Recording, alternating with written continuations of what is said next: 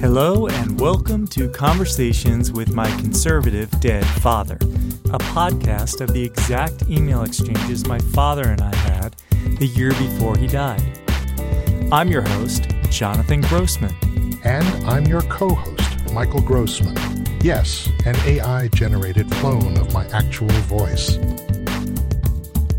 On today's podcast, we discuss extremists on both the left and the right. Who is more radical? And are the politicians flaming the fire or helping? Let's start out by defining Antifa. According to the Oxford Dictionary, Antifa is short for anti-fascist and is defined as a political protest movement of people who are against fascism. Pops, want to give us the definition of white supremacist? Sure. According to the Oxford Dictionary, a white supremacist is a person who believes that white people are better than other groups and should have power over them. Okay, so you asked me to read an editorial suggesting that through their silence, Democrats are part of the riot problem by not condemning Antifa. I'll add a link to the article in our show notes. Pops, why don't you do the quote since you sent me the article in the first place? Sure. Quote, qui tacet consenteri videtur is the Latin phrase that means he who remains silent appears to consent. The Democrats' silence when asked to condemn Antifa violence is coming through louder than a deranged Joe Biden outburst on the campaign trail. End quote.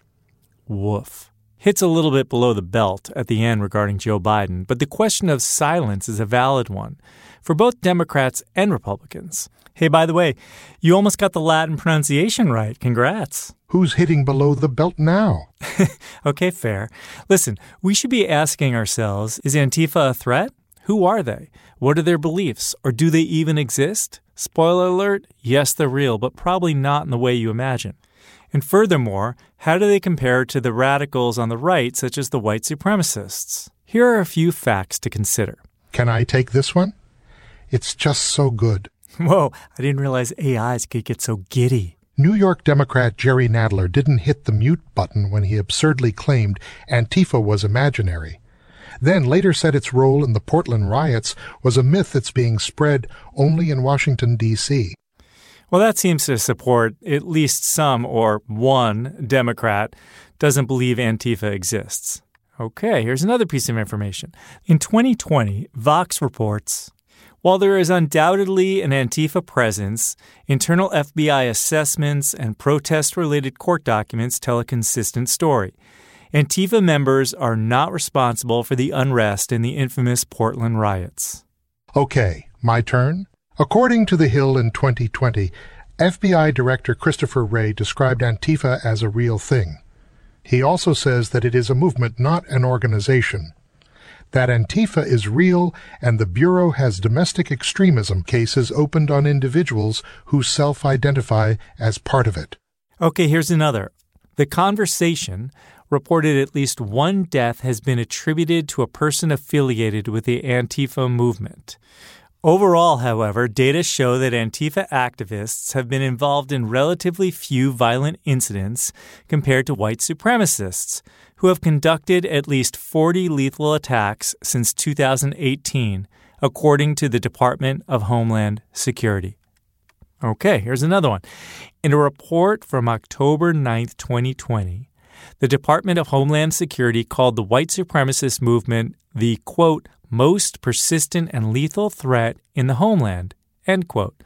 By comparison, the Antifa movement has no structure or centralized hierarchy, and thus it does not constitute a threat to American democracy, much less the United States. So, what do we do with all of this information? It seems to contradict itself. Some seem to focus on one angle, others focus on another angle. Clearly, there's evidence that radical right movements such as white supremacists exist and cause violence. Just as there is evidence that radical left movements like Antifa exist and also cause violence. Yes, but current evidence suggests not to the same extent. Even so, violence is unacceptable and should be addressed. So when Democrats deny the existence of Antifa, that feels like gaslighting. Yes, they're good at that. Okay. And everyone agrees that the white supremacists exist and cause violence, so no argument there.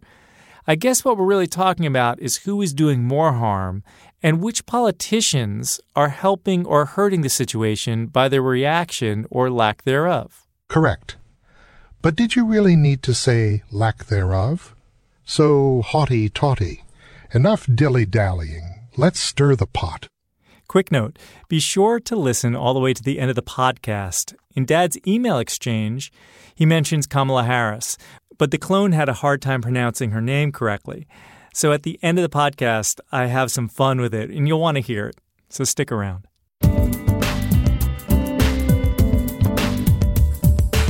I'd be interested in your reaction to this editorial. What do you think about the Democrats' silence about the riot problem? I liken the Democrats' reaction to the Republicans' reaction to the neo-Nazis and KKK's actions. Eventually they condemn or don't condone, but their words are tempered by political re-election ramifications. Listen, frankly, I'm happy to roll over on this one, and about 10 more you send. Why, you ask? One word, Axios. That is a most cryptic response. Please explain the reference to Axios. I only know 2 things about that word. 1. Greek for worthy. 2. A political news entity founded by former members of Politico. I can't claim to be familiar with it, as I have not read it regularly or even currently. I ask because I am more worried about the future of our country than at any other time in my life. I am horrified by the prospect of the kind of nation my grandchildren will grow up in. I am concerned about their education. Are they taught anything about our history? Is any national pride encouraged? It escapes me how people flee from socialist states, flee from dictatorships to come here for our free market economy and our freedoms. Yet we seem to be moving towards socialism in a reckless way. I am deeply disturbed by the violence occurring in our cities and the amazingly cowardly reaction to same by the very elected and appointed officials who have sworn to uphold and defend the Constitution and laws of the U.S. All that is necessary for evil to triumph is for good men to do nothing. I don't recall who said that, but it seems spot on to me as it relates to the current situation in our country. I have seen us go through civil unrest and political strife before. This time, it seems different. In the past, laws were enforced or changed as the population felt appropriate. Nobody hesitated to condemn violence, looting, rioting. This is different. The very people who are supposed to enforce the laws are seeking to destroy the agencies of law enforcement. I think that may be a fatal disservice to our republic. I am worried. And of course, here we agree. By the way, that quote is British statesman Edmund Burke when he spoke about the French Revolution. Love to say I knew that, but I looked it up. With regard to Axios, I am referencing the latter definition. Jonathan Swan, a reporter who has been following Trump for the past 5 years, had a sit-down interview with him one-on-one that aired Monday night on Axios, available on HBO Max. I was horrified by Trump's complete display of incompetence to answer direct questions, his ignorance of basic history, his inability to clearly present his own case for his successes in battling the virus, his reluctance to condemn Ghislaine Maxwell, his complete lack of ability to refute fair, direct follow-up questions. Jonathan Swan was very respectful. He had done his homework. He was patient, and he didn't have to try very hard to let Trump step into his own pile of hyperboles and outright misinformation. This wasn't a gotcha journalist moment. It was a forum for Trump to answer some current questions from a journalist that actually asked balanced questions and gave Trump a platform, freedom, time, and patience to respond. If Trump wins 2020, that will prove to be the most disastrous thing for our country. Not because he will actually ruin it, but because the left-wing radicals will overcompensate for this by pulling us too far left. It will be awful. Plus, if he wins but we take the Senate, he will most certainly be impeached again, this time likely being indicted. Then we have Pence, who will fall over like a wet donkey, leaving us with dun-dun-dun. Yep. Your she-devil herself, Nancy Pelosi. Hey, Pops, who would you rather ruin your democracy, Joe Biden Or Nancy Pelosi? Mic drop, Grossman out. It's a serious dilemma. Look at the other chain of events. Biden wins.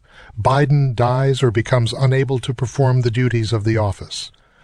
Up steps his VP to become president. Who do you think that will be? My money is on Kamala Harris, and if you think Pelosi is a nightmare, you ain't seen nothing yet. But that's what we will get. And when she is arrested and removed from office, we get the devil herself, Pelosi, again and again. She's like a cockroach, runs from the daylight and is indestructible. Not a very rosy future. The biggest problem I have with just about all of them is they are career politicians, never worked a real job, never did business, never had to meet a payroll, have their capital at risk or struggle to pay taxes or health insurance premiums. They have been in office for decades. They each claim to have the solution to our problems, but why did they not do it all these many years while they were in office? No, they are the problem. The only thing they ensure is taken care of is their perks and welfare. I have told you, Trump is not my ideal as an image, but I am more interested in what he does, and he has done many things that others failed at, and has done it without any support from Democrats. In fact, he has been obstructed at every turn by the Democrats, who just cannot accept that Hillary is not the president and never will be. As for your fear of an even deeper pull to the left in response to Republican victories, it will continue to happen and get worse and worse unless the education system stops teaching its warped hate America view and gets back to teaching basic disciplines, including the how and why our government was founded and constructed the way it is. How about teaching that no other nation on earth has done more to improve the lot of people the world over and ask nothing in return? Can you name any other nation in history that was victorious in war and never claimed an acre of the former enemy's land as spoils? To the contrary, when the wars end, we rebuild the former enemy. Post-World War II is the prime example. In the decades following World War II, which nations experienced the greatest growth? Germany and Japan. And who enabled that? Us, the wicked, selfish Americans. The country our younger generations feel we should eternally apologize for. I cannot buy into that. I am very proud to be an American and feel very grateful to have lived here. I just don't want to see all the goodness and greatness squandered like the far left wishes for. Pops, by the way, her name is pronounced Kamala Harris. Trust me, I tried, but just couldn't get it. Okay, try again. All the syllables in the first name are even. Kamala Harris. Closer, but not quite. Try again. Kamala Harris. Now, don't hit the second syllable so hard. Kamala Harris. Pretty good, but it doesn't sound like you now. Kamala Harris. Now the first syllable not so hard. Son, is this really necessary? Well, you're saying her name wrong, so I'm just trying to teach you. Bullshit. You're making a joke out of this, which is disrespectful to both her and me. Your words, not mine.